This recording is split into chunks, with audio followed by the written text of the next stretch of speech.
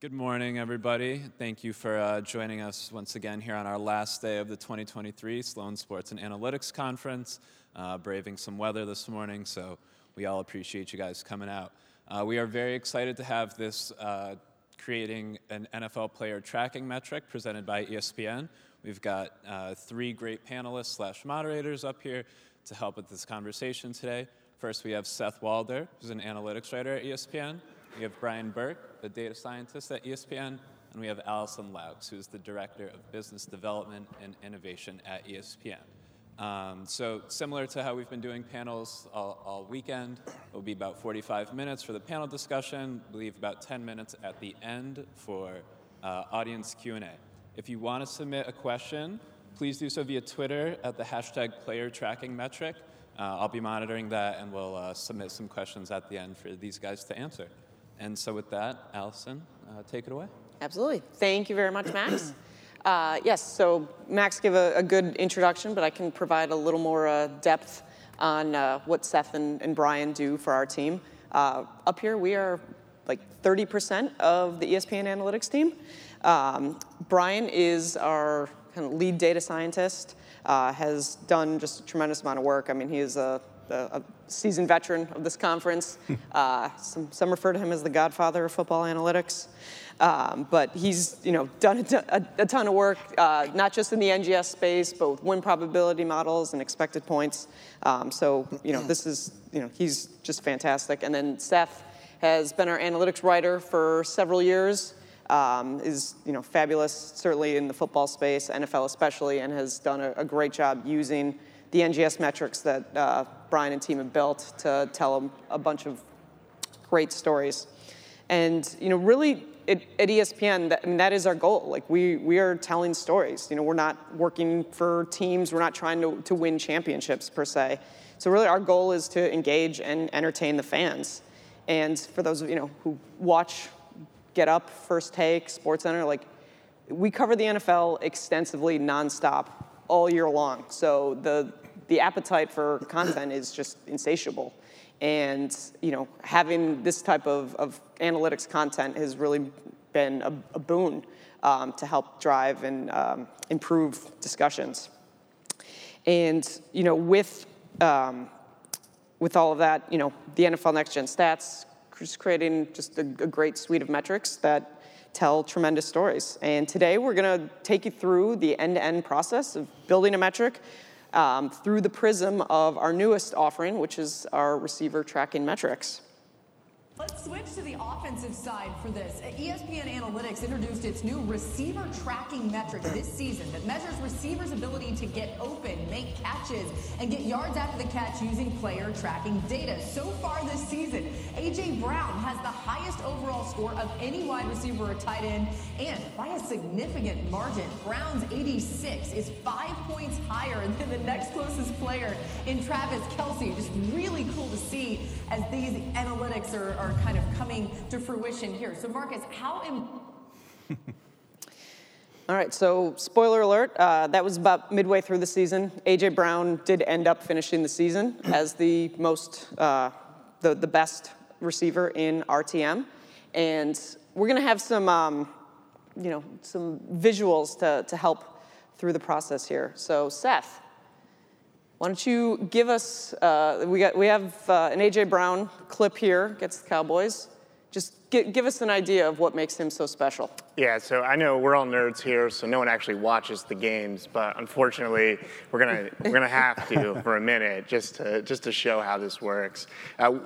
The receiver tracking metrics are built in by three components: open score, catch score, and yak score. And right off the top, we wanted to just get into some of the fun stuff. So we figured, let's just talk about open score right away, which is also my personal favorite. The idea here is pretty simple, right? Like, we're trying to quantify how open a receiver is able to get.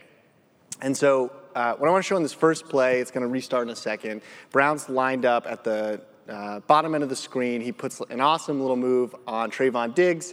He gets wide open, makes the catch. It's a big gain, explosive play. I think everyone agrees he's open, right? And for the model, I think it's a very easy play to figure out that he's open. if we can go to the next, go to the dots. This is where we're more comfortable. Seth loves his dots. Oh, okay, now it makes sense. Yeah. So like this is what the model's seeing, right? And I say it's like easy mode for the model because at the time of throw, there's tons of separation between Brown and Diggs. At the time of the ball arrival, there's tons of separation between Brown and Diggs.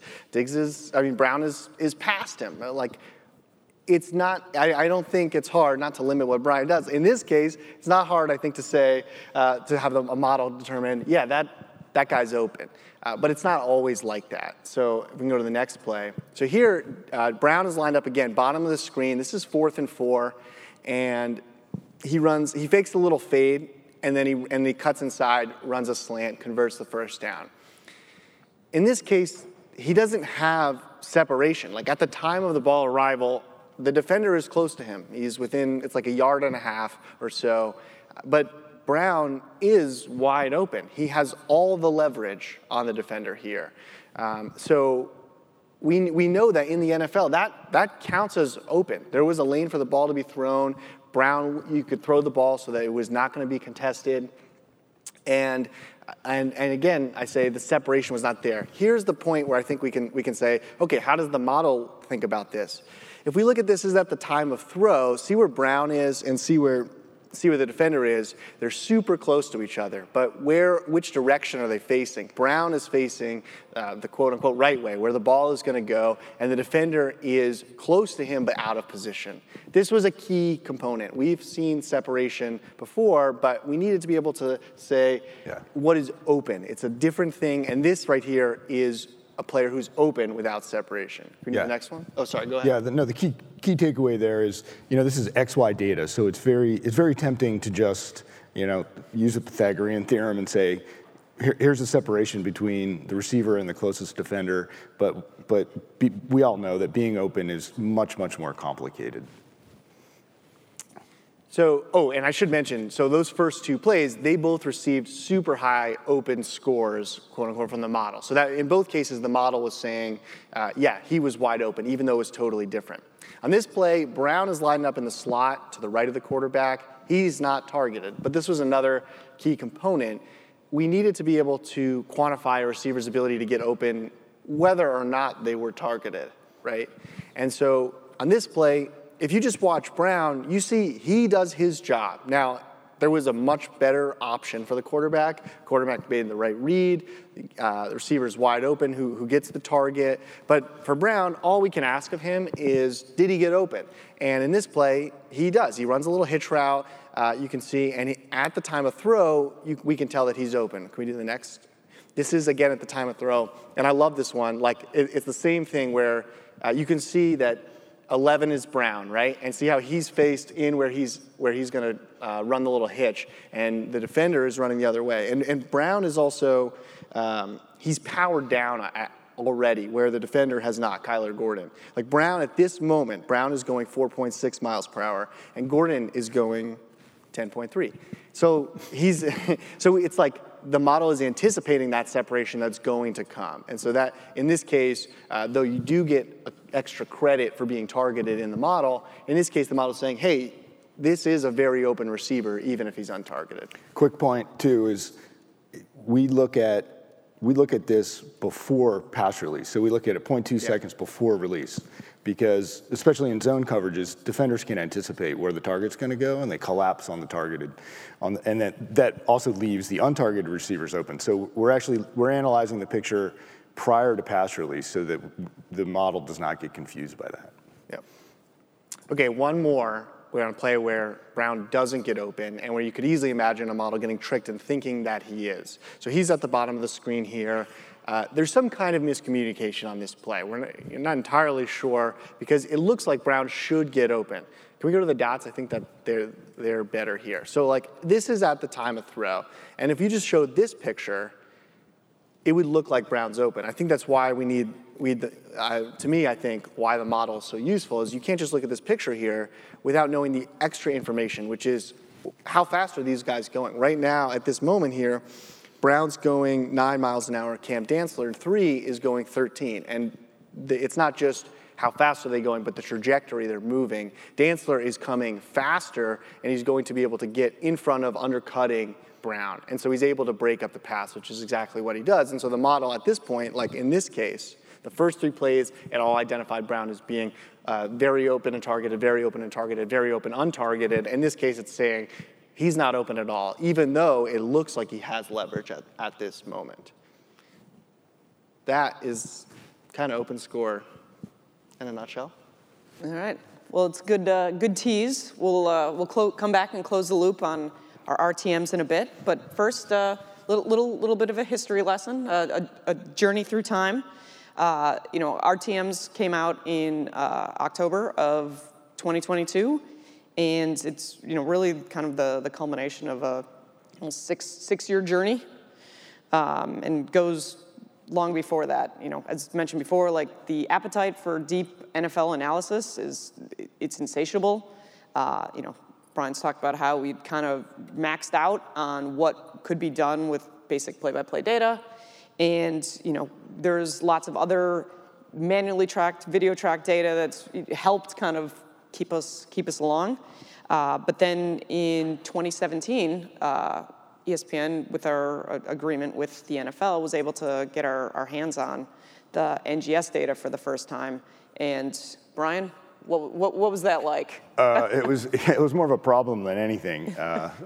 We literally didn't know which way was up. Like it was an avalanche of data. As a media partner in 2017, we got access to all the data, and it's a lot of X's and Y's, and we didn't know which was the long side of the field, the X, which is 360 degrees going up the field or to the right sideline. We didn't even know those things, so we had to explore that, figure all that out. So it took almost half a season just to get our arms around the data, and then we started doing some very rudimentary things with it. At the time, it was quite frustrating. It had only been used for things like max speed on a play or total distance traveled on a play, but we knew we needed to get a lot more sophisticated. I think also, like in that time, so like Brian does all the hard work, and then I get to take his work and do fun stuff with it. And so at the time, I was also thinking like, okay, we got this data, like let's go. And then I had that sort of same like, whoa, we got to wait and see what the heck we're doing here. And the NFL, which has done a lot of great work developing metrics as well, like they had a long way to go, just like us, right? They're figuring things out. I think the irony is that I'm thinking back, like, what was I using the player tracking data for in the very first year, the very beginning? And I think, ironically, I was using it to watch more film than ever before. Because, like, the nice thing, and this is a benefit of player tracking data, is that it can create efficiencies. I could just very simply query, I want to look at all the times when Kirk Cousins rolled out left, play action, threw downfield, and it's just boom, boom, boom, boom, boom. And you could watch plays much easier, filtering down on very specific criteria.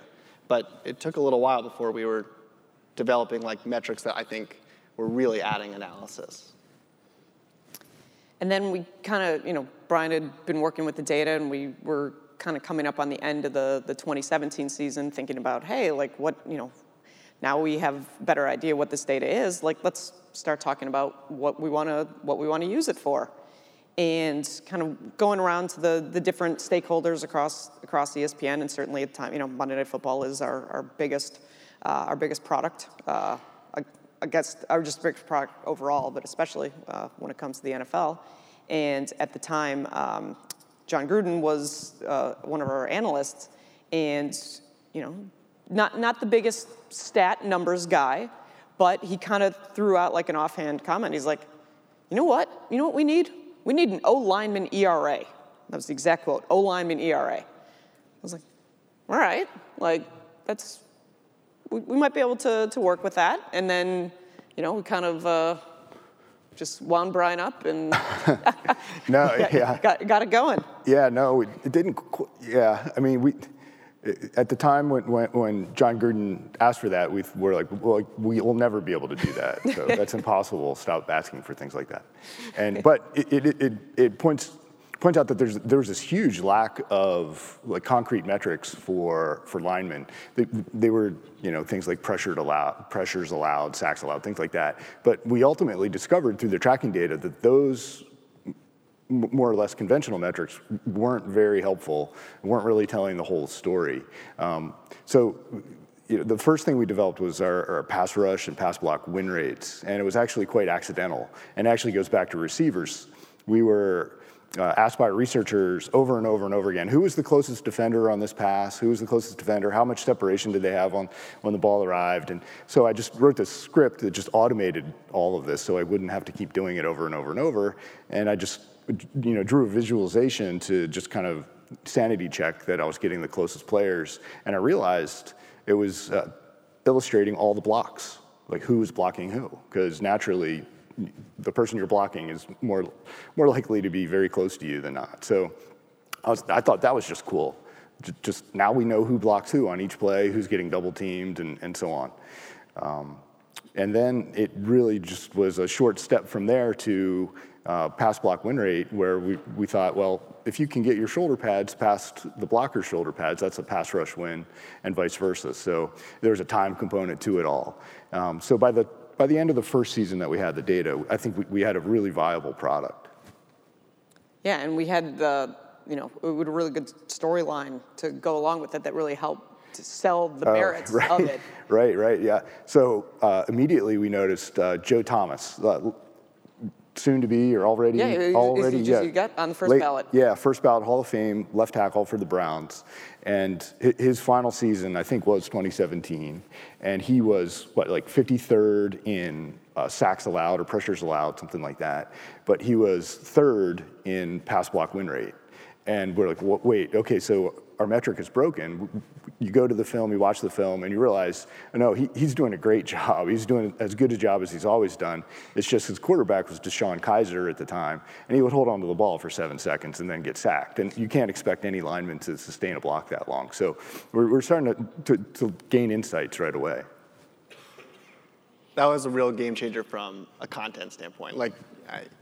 As someone that writes about football using numbers, the trenches were such a black box, really. I mean, it was just hard to be able to write confidently, have these quantitative-based opinions based on what we had. And all of a sudden, we had this number, pass block win rate, that we could use to actually look at these offensive linemen. So I started spending an inordinate, a very disproportionate amount of my working time was about offensive linemen. So probably pushed it too far. It's like every once in a while, it's people do like reading about quarterbacks, okay? But the tackles were really, really interesting. And the thing about ESPN is it's a big place, right? I guess it's true in the world anyway, but it's you can't just create a metric and expect everybody's going to use it. The thing is that so we did a lot of internal work, which I think you have to do at a place like ESPN to show everyone, hey, here's this new thing, here's why it's better, here's what it could do, here's what we couldn't do before that we now can. But there was this dearth of offensive line metrics, and so people did start to glom onto those, and it was, I think that's one of our greatest successes. Where what makes me happiest is when a tackle gets signed to a free agent deal. And I know we don't have to do anything, but if you go to the article on ESPN.com, it's going to say oh yeah, he was 9th in pass block win rates among tackles last year when he was playing for so-and-so. And that is a game changer. So that was a good one. Well, yeah, and then you flip it, you talk about offensive linemen, but certainly we provide the defensive perspective too. Yeah. So guys on the front seven, pass rushing, we were able to go a step further, and at that point, sacks was pretty much the only stat that we would have to quantify a defensive lineman or a linebacker. But now with this, you're able to show that not only does Aaron Donald get a lot of sacks, but he's an absolute beast when it comes to pass rush win rate. Sacks are a quarterback stat, remember. Okay, don't forget. So that was in 2018. We had the initial rollout of win rates. And then, fast forward 2022, when we have the receiver tracking metrics. So yeah. What was in between? Yeah, what have you been doing for the last 4 years besides sitting on your hands? Allison's my boss. What have you been doing? Okay, think fast. What was I doing? So we made this long list of things we would like to do with the tracking data. And a lot of them weren't like super interesting.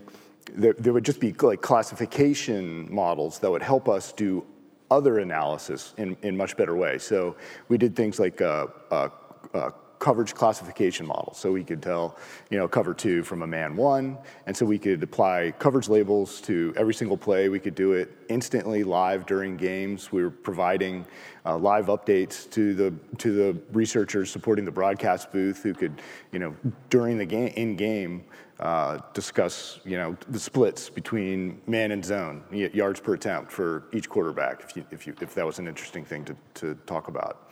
And then once we had that, we moved on to route classification. So we built a route classification model, and those became essential components of the receiver tracking metrics. So you need to have that kind of context if you really want to do a good job telling a story about how a receiver makes a catch, gets a touchdown, and so on. So those are the kind of classification models that we didn't necessarily write a Sloan paper about or anything, but were very useful to us, and I think very helpful to make smarter fans. And those became key cornerstones of receiver tracking.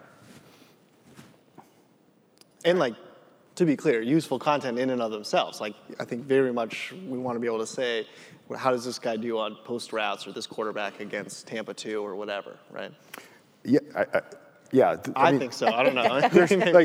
It otherwise existed. The teams are charting these things themselves, obviously. There's companies that chart these things, but often you have to wait until Wednesday for all the data to get out. Maybe Tuesday is when the all 22 used to be released. So we could do this, instantaneously during games, and we didn't need an army of video charters to be able to do it. So it served a lot of needs. All right, so now here we are, and with our receiver tracking metrics.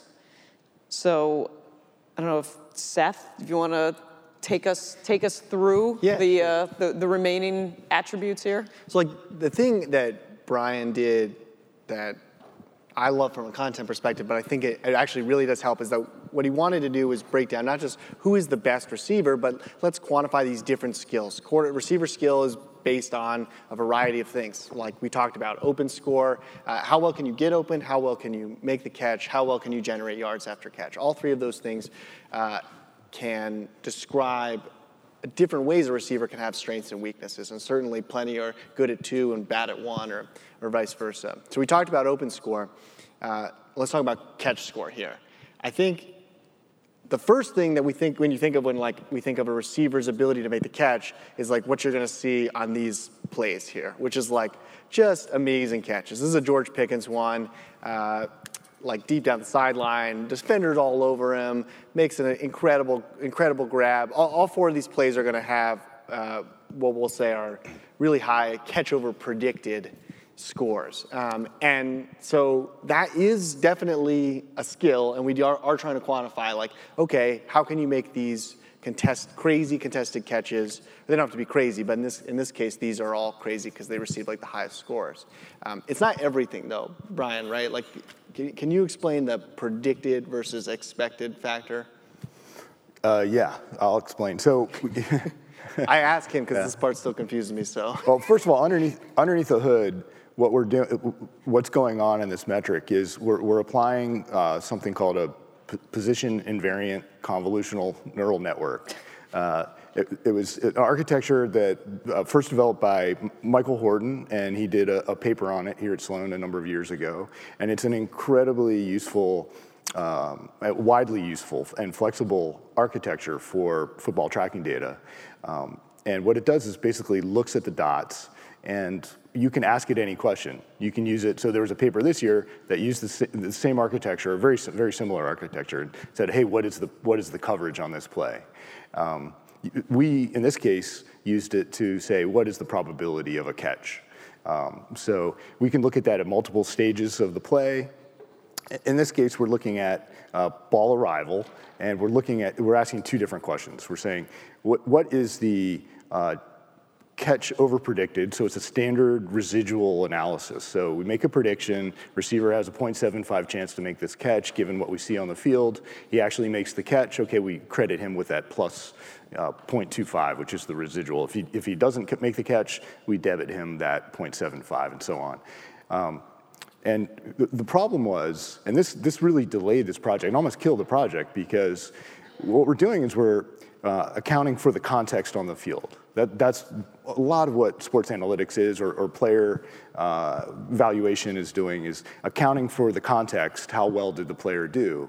But the problem is really self-defeating here with receivers, because the receiver himself, like we saw in that first clip with A.J. Brown, is he's creating that context. That move he made to get 10 yards open, well, he made that happen.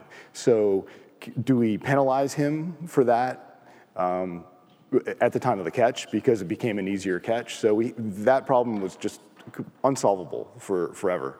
And one thing I do when I make these super complicated models with the tracking data, I'll often make a much simpler model as a benchmark, just as a sanity check to make sure, hey, is this much more complicated model working? Is it working any better than the simpler model? So I built this much simpler model that looked at the coverage, the route, the depth. Was it play action? Was he lined up in the slot? How far from the sideline? So on, so on, so on. All these different sort of general contextual variables. It said, how likely is the catch at that point? And that was just the sanity check. But then I realized this was the eureka moment. This solved that problem of the receiver generating his own context. So we look at context in a very general way, which is those sorts of variables I just mentioned, and we look at it in a very specific contextual way, which is all the dots at ball arrival. And so we can look at those things in different combinations. So that's what Seth meant by predicted and expected. So in our language, we say expected is that general context, and predicted is the specific context. And then it became a question of which one do we use? How do we use them? Do we use them in some combination? Ultimately, they were both providing good information about how well a receiver could do. We were benchmarking yards per route run, and they both help predict that for receivers. So ultimately, we did combine them into that's what catch score is a combination of those two metrics. If we didn't do that, then players like Allen Robinson or Kenny Golladay or Terry McLaurin, these contested catch receivers would be benefiting from their inability to create separation before that, right? Sort of would say oh, these guys are the best.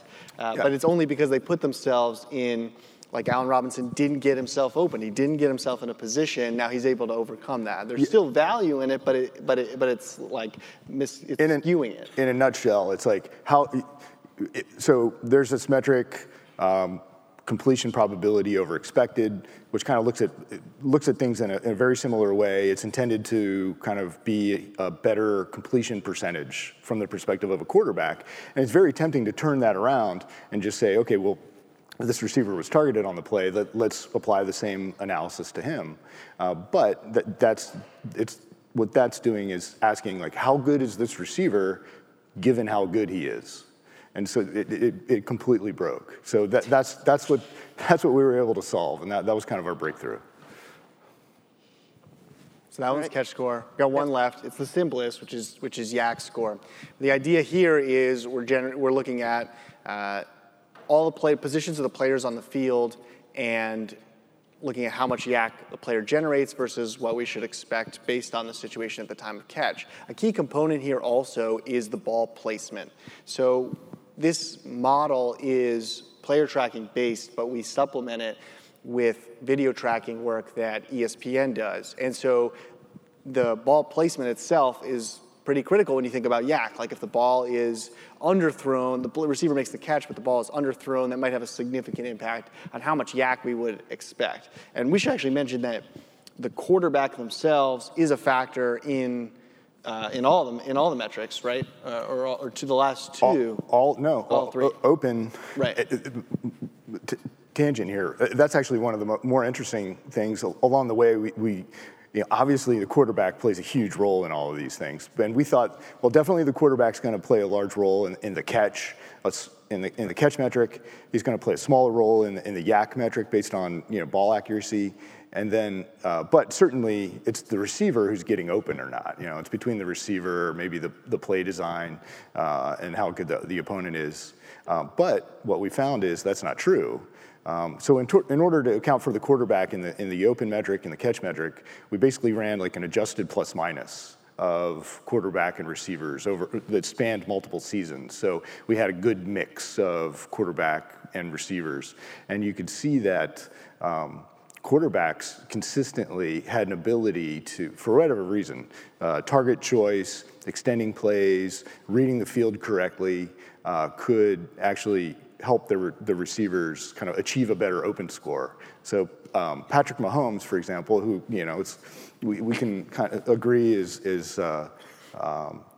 Very, very, very good quarterback. He's not super accurate. So like when we were accounting for his throws on catch score, he was pretty average, but he just blows it out of the water in open score, and we thought that was really, really interesting. That's Mahomes' superpower, is that he is, however he's doing, and we can dig more into that and tell great stories about that, is that he's helping receivers get open in certain ways. It could be looking off safeties. It could be any number of things. So I thought that was kind of interesting. Sorry for the tangent. No, that's good. That's definitely wanted to get into that. That was probably going to be the first question anyway. How come you don't account for quarterback? Okay, so back to Debo. Can we roll Debo again here? So you can just see, if you look at like when he catches this ball, there's two defenders that can make the tackle. This isn't like I like this one. It's not like a 60-yard run here, but you can see like he really doesn't have any business getting more than 2 or 3 yards after a catch, but he's able to make the two defenders miss. To me, what's more fun or interesting is like when people fall short, right? Like we can all see when Debo makes a great play. I love Tyler Lockett. He's like my favorite player in the NFL. He's so good at everything except for yards after catch. He just gives up. He's like, he is resigned to no yak. He's like, maybe it's a strategic choice. I don't know what he's thinking, but he's very consistent. Like he just decides, I'm catching the ball, I'm going down. So like, here's one, we got another one, roll the next one. This one should be a touchdown, okay? He's gonna make this catch. He's got the whole middle of the field, and then he's just like, I'm good. I'll just... Business decision. I'll chill here. One more. It's like, this one also maybe a touchdown, or maybe should be a touchdown. Makes this catch. He should just make this guy miss, and he's got the whole field, and he just doesn't. And even he knows this time that was not good. Tyler Lockett is I think is a great example of why we need these three components. Like he's an excellent receiver at getting open. He's really good at making the catch, no matter how you measure it. And then he doesn't get any yak. Now that still makes him an exceedingly valuable receiver. Always underrated. I know analytics people always love Tyler Lockett. Maybe he's not underrated in this group, but I do think he's a perfect example of falling short of those expectations, and especially in a sport where like I like these stats because we're always looking at yards from an accounting standpoint. And you can go forward but still be doing a worse job than you should have done. And that's always, when we're talking about these, we're talking about like some of the NGS metrics, like rush yards over expectation. The idea that you can move the ball forward but you have still done a poor job is important to quantify. And I hope that's what we're doing here.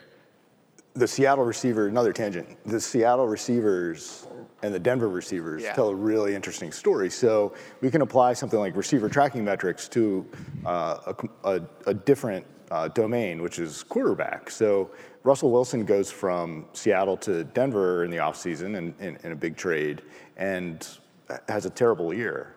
And a lot of criticism is heaped on Russell Wilson. I'm not sure it's not deserved. But RTMs tell a different story. So despite Tyler Lockett's kind of very poor yak score, he's excellent in everything else, and DK Metcalf. So Seattle, with or without Wilson, has consistently, their receiving core has consistently been at the top of RTMs. On the other hand, the Denver receivers Sutton, Judy, Yep. they're at the dead last, like worst, obviously worse in catch score in particular. And so the story about kind of Russell Wilson's sudden downfall might be more about his receivers than about, at least partially, than about him. Yeah, I've always walked carefully on.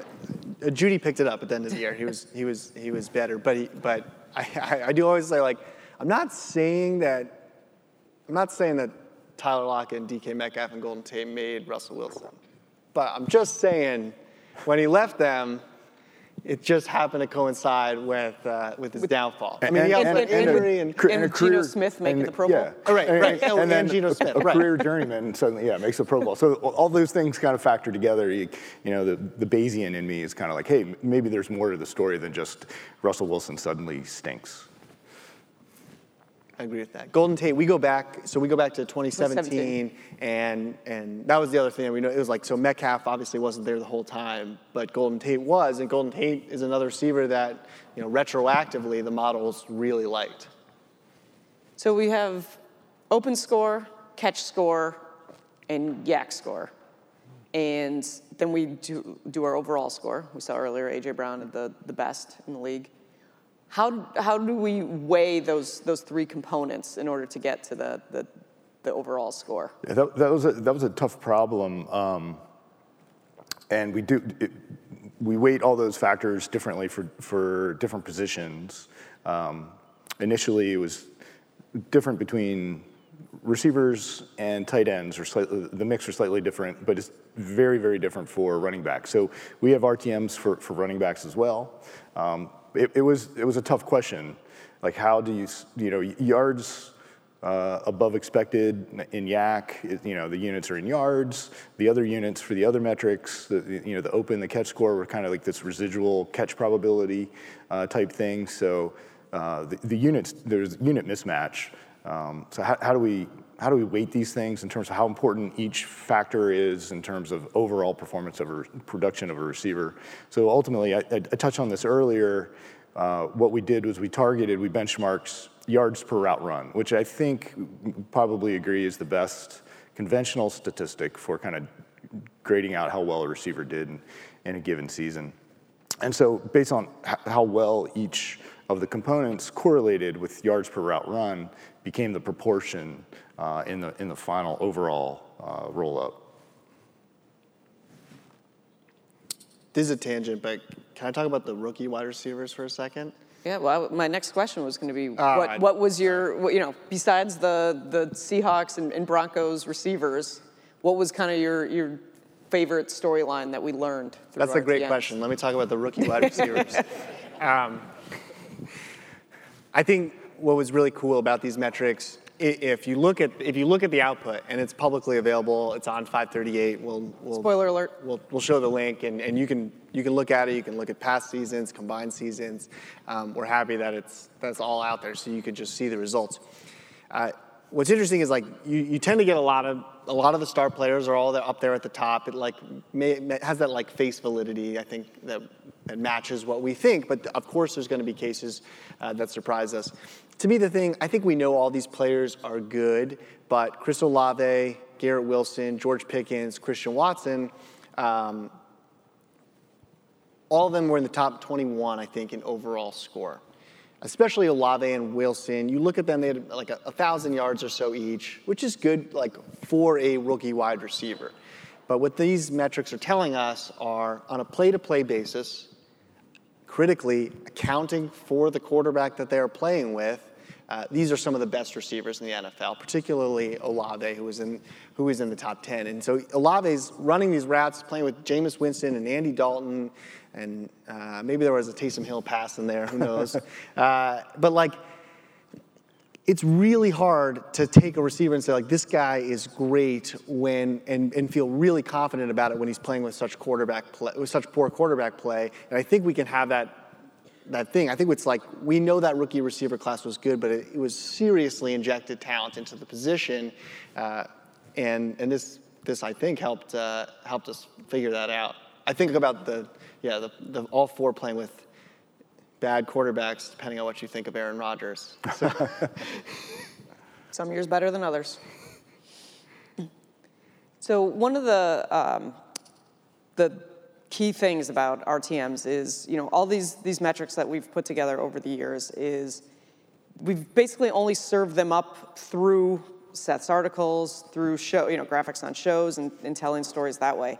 But what we really wanted to do was make more of them available to fans, to be able to kind of dig around in the data and find their own stories. So, when Brian was working on this and in the late stages, we reached out and ended up partnering with our friends at 538, who are actually part of ABC News, so they're part of the broader Disney family. And as for those of you who follow 538, they've got fantastic data visualizations and landing pages and stuff. So we worked with them to build out a really cool visual data viz landing page that you can get with the handy QR code. And this is something that we're hoping to do more of with our different metrics and finding ways to make them more available to fans and so forth. Yeah, I mean, I like using them. You like using them or building them, and I think our goal is we hope we want people to be able to use these to help analyze football, just the way that we do, that teams do, that everybody wants to. I think. Yeah, you can also follow Seth and Brian on Twitter. They like to drop in their favorite notes using these metrics. So the public-facing aspect to these metrics are a little more challenging than, say, like our win rates. One of the great things about win rates was that Seth came up with the name, and we were like, what do we name this? And we wanted to avoid saying offensive lineman rating or grade or what it is. We didn't want to imply that this was like the end-all be-all say on how good a lineman was or pass rusher was. We're just advertising what this is. This is like the percent of time that these players can sustain a block or beat a block by 2.5 seconds. And there's no other implication about how good or bad a player might be. And so it's like an average, like a batting average, or an ERA, like what John Gruden was asking for. And then, but for this, it was the units were very, very complicated. And then, in order to combine them, you have to normalize them into these Z-score things. And the average ESPN fan is already kind of checked out. And we use Z-scores, right? And they're like, okay, whatever. And so. One of the things we had to do is make sure it was digestible by a fan, and we want to keep things fun and entertaining. So that's we convert things into the 0 to 99 score, a lot like our QBR metric, which was successful. So if we were doing this for a team, if we were doing this, we had different use cases for this kind of analysis. Maybe we don't do that. We have a more sophisticated final number, final set of units. At the end of the day, but for our purposes, for ESPN fans, it was quite convenient just to go to the 0 to 99 scale. The one thing that happened there is that Deebo Samuel broke the yak because there's no one like him. So yeah, last 2021's Deebo yak year was so incredible that he would be the 99. That season would be the 99, and then like the next best season would be like a 60. Like we would never. It just didn't work. So yeah, at the end of the day, the kind of the scales are clipped. So if somebody's a 99, it could be that they're like a 105, actually. But yeah, we try to keep things a little bit simpler. All right, one last question, Brian, before we get into the questions. Which, by the way, lots of really good questions. So look forward to those. But now we've got RTMs out there. What's next on your hit list? Yeah. A lot like the CPOE metric, it's very tempting to just kind of flip this around and say, okay, who is the nearest defender on this play, and do the very same analysis on that, and then credit or debit the defender with the outcome, the residual outcome, over expected or predicted. But I've tried that, and it's just not good enough yet. The distribution of kind of blame or fault or credit on the defense, especially in a zone coverage, it just isn't immediately clear. It doesn't fall on the shoulders of just the closest defender. So it's going to take a whole lot more work. So when we check in 5 more years and you ask me what I've been doing with my time, that'll be that. All right, we'll move on to some questions from the audience. Is there any data you wish you had that you could include in RTM to make it better? Or is there something that wasn't included in the first version that could be in future versions? So apparently this person's asking you to, or your next project is to iterate on what we already have. Okay, so what I wish I had was the progression, like the play. So we know the routes, and we kind of generally understand the route concept, like what this play is supposed to be. But what the progression the quarterback is supposed to go through in terms of reads, it isn't immediately clear. So you can infer that a little bit. I'm not a QB coach, or it's a little bit beyond me to be able to do that. And it's certainly difficult to kind of teach a computer to be able to kind of recognize those things. So that's what I wish I had. That would really improve, because then we would know like exactly when to grade out a receiver on, like, say, open score. It might not be 0.2 seconds before pass release. It may be, maybe a fraction of a second before that, fraction of a second after that. What about Z-axis? Like up and down. Yeah. Up and down. Yeah. So we, with the dots, with the NGS player tracking stuff, there's, it's a flat world. So we don't see the Z-axis, so we can't tell if a receiver's like jumping. Right. So we augment it with our video charting data for the pass accuracies and things like that, including drops. So we can tell a drop. But yeah, if we had a full 3D kind of tracking, that would be pretty cool. It's much more difficult to reach peak performance, say, down 4, 2 minutes left in a game. Is there any contextualization of time and score, like, a pressure element to this? No. It does. The contextual information is play specific. It does include field position, but it does not include some sort of game level leverage, kind of games on the line kind of stuff. It's agnostic to those considerations. How do you contextualize teammates' influence on a pass block win rate, or receivers getting open? That's a really good question. It's something we probably should have mentioned earlier. So different receivers attract different amounts of attention from the coverage. So part of the open component is sort of a gravity concept about how well, or how often, I should say, a receiver draws multiple defenders within a certain threshold. So they're sort of given extra credit when that happens. And then conversely, if you're not drawing extra attention very often from a defense, then you're not getting that credit, which effectively kind of suppresses the open score metric. It was a big thing with the pass rush win rates, and questioner actually even mentions Aaron Donald by name. But a guy like Aaron Donald's getting doubled all the time, most of the time, and that is something that you take into account and give him that credit for. Yeah, let's give credit to the new king, Chris Jones, because he was this year. Chris Jones was doubled as a playing defensive tackle this season more often at a higher rate than anyone else, and had a higher win rate than anyone else. Donald had a higher win rate, but he didn't qualify because he got hurt.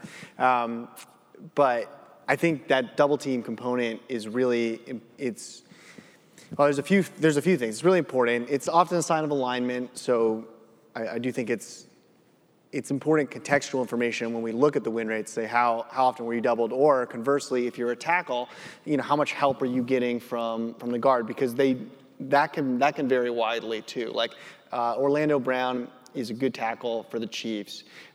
He's like 16th, 18th in pass block win rate, but he gets almost no double team help. So they're sort of saying like, hey, we're putting you on an island, and I think that is important. We don't have one thing on my to-do list is maybe like a strength adjusted, some sort of win rate that adjusts for the situation, play action, rollouts, and then teammate help. The other thing that I think I often look at, I just sort of eyeball, but we don't have help, is like if you're surrounded by good players on the offensive line, even beyond double teams, I do think there is an effect there. I'm sort of just hypothesizing, but I think about like Ethan Pocic, I never know how to say his name, Browns center, who comes into a situation where the Browns have a good offensive line, two good guards on either side of him. He plays really well, better than he's played in the past.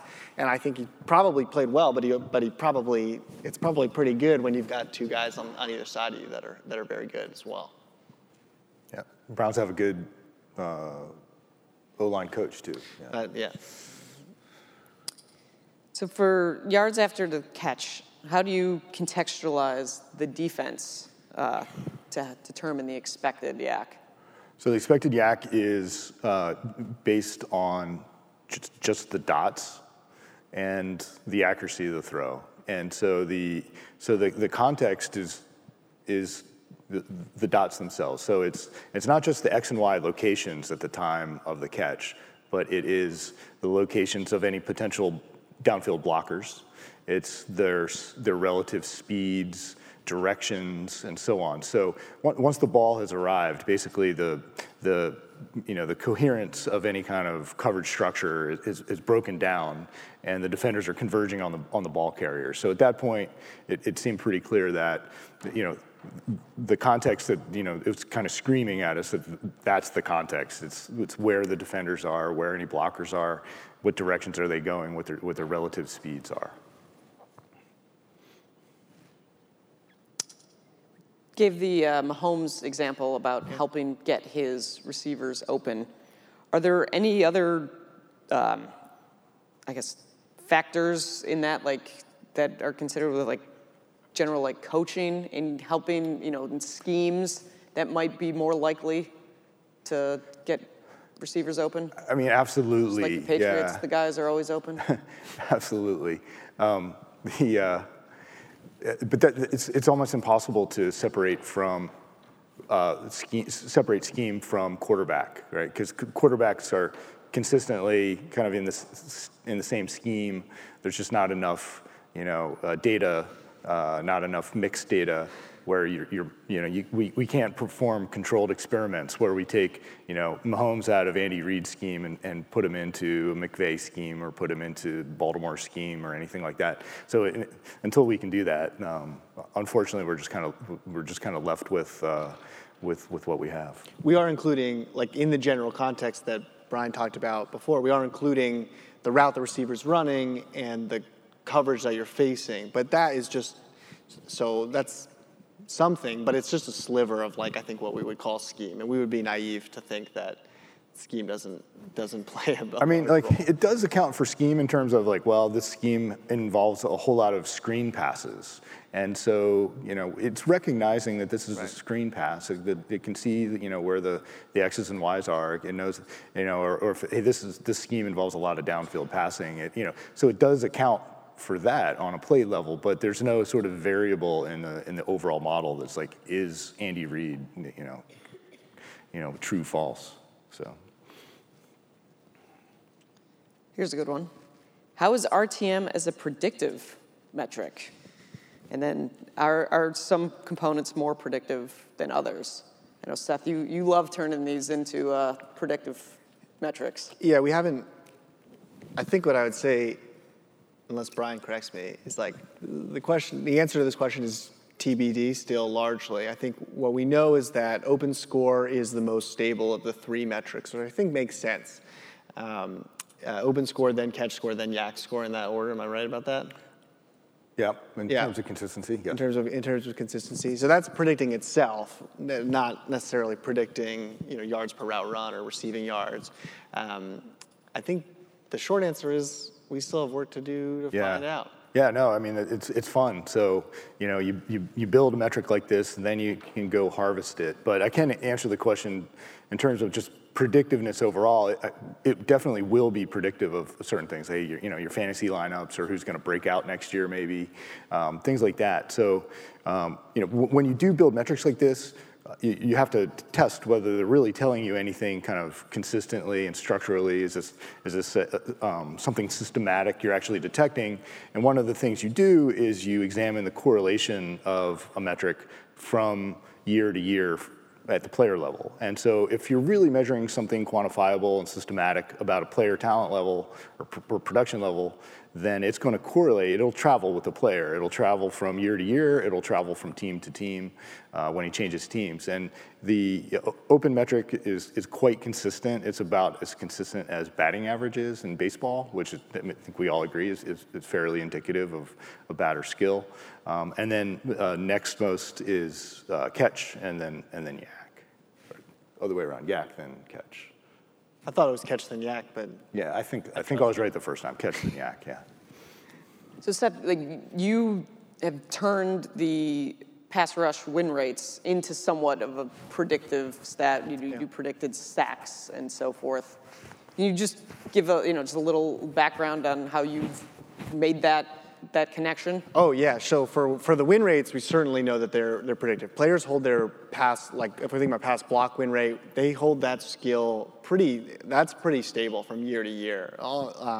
And so certainly like things I've done in the past have been like predicting a team's win rate based on the players that they have. So that can sort of account for if they bring in a new tackle. And then I kind of went down a rabbit hole trying to predict sacks, which I mentioned are like a QB sack, but I'm lying because it's like 60% a quarterback stat or something. But like obviously the quarterback, the offensive line, the pass rusher, they all play roles, as does the situation. Like if you're winning, you're going to be more likely to get a sack. If it's 3rd and 10 and the opponent is down 7 and there's 4 minutes left, you force them into a desperate situation. So they have to try and run a deep play or something like that. That's when the sacks come. You put all those things together, and we can start to predict sacks. And for pass rushers themselves, we certainly see that their ability to beat blockers within 2.5 seconds is indicative of their future ability to get sacks.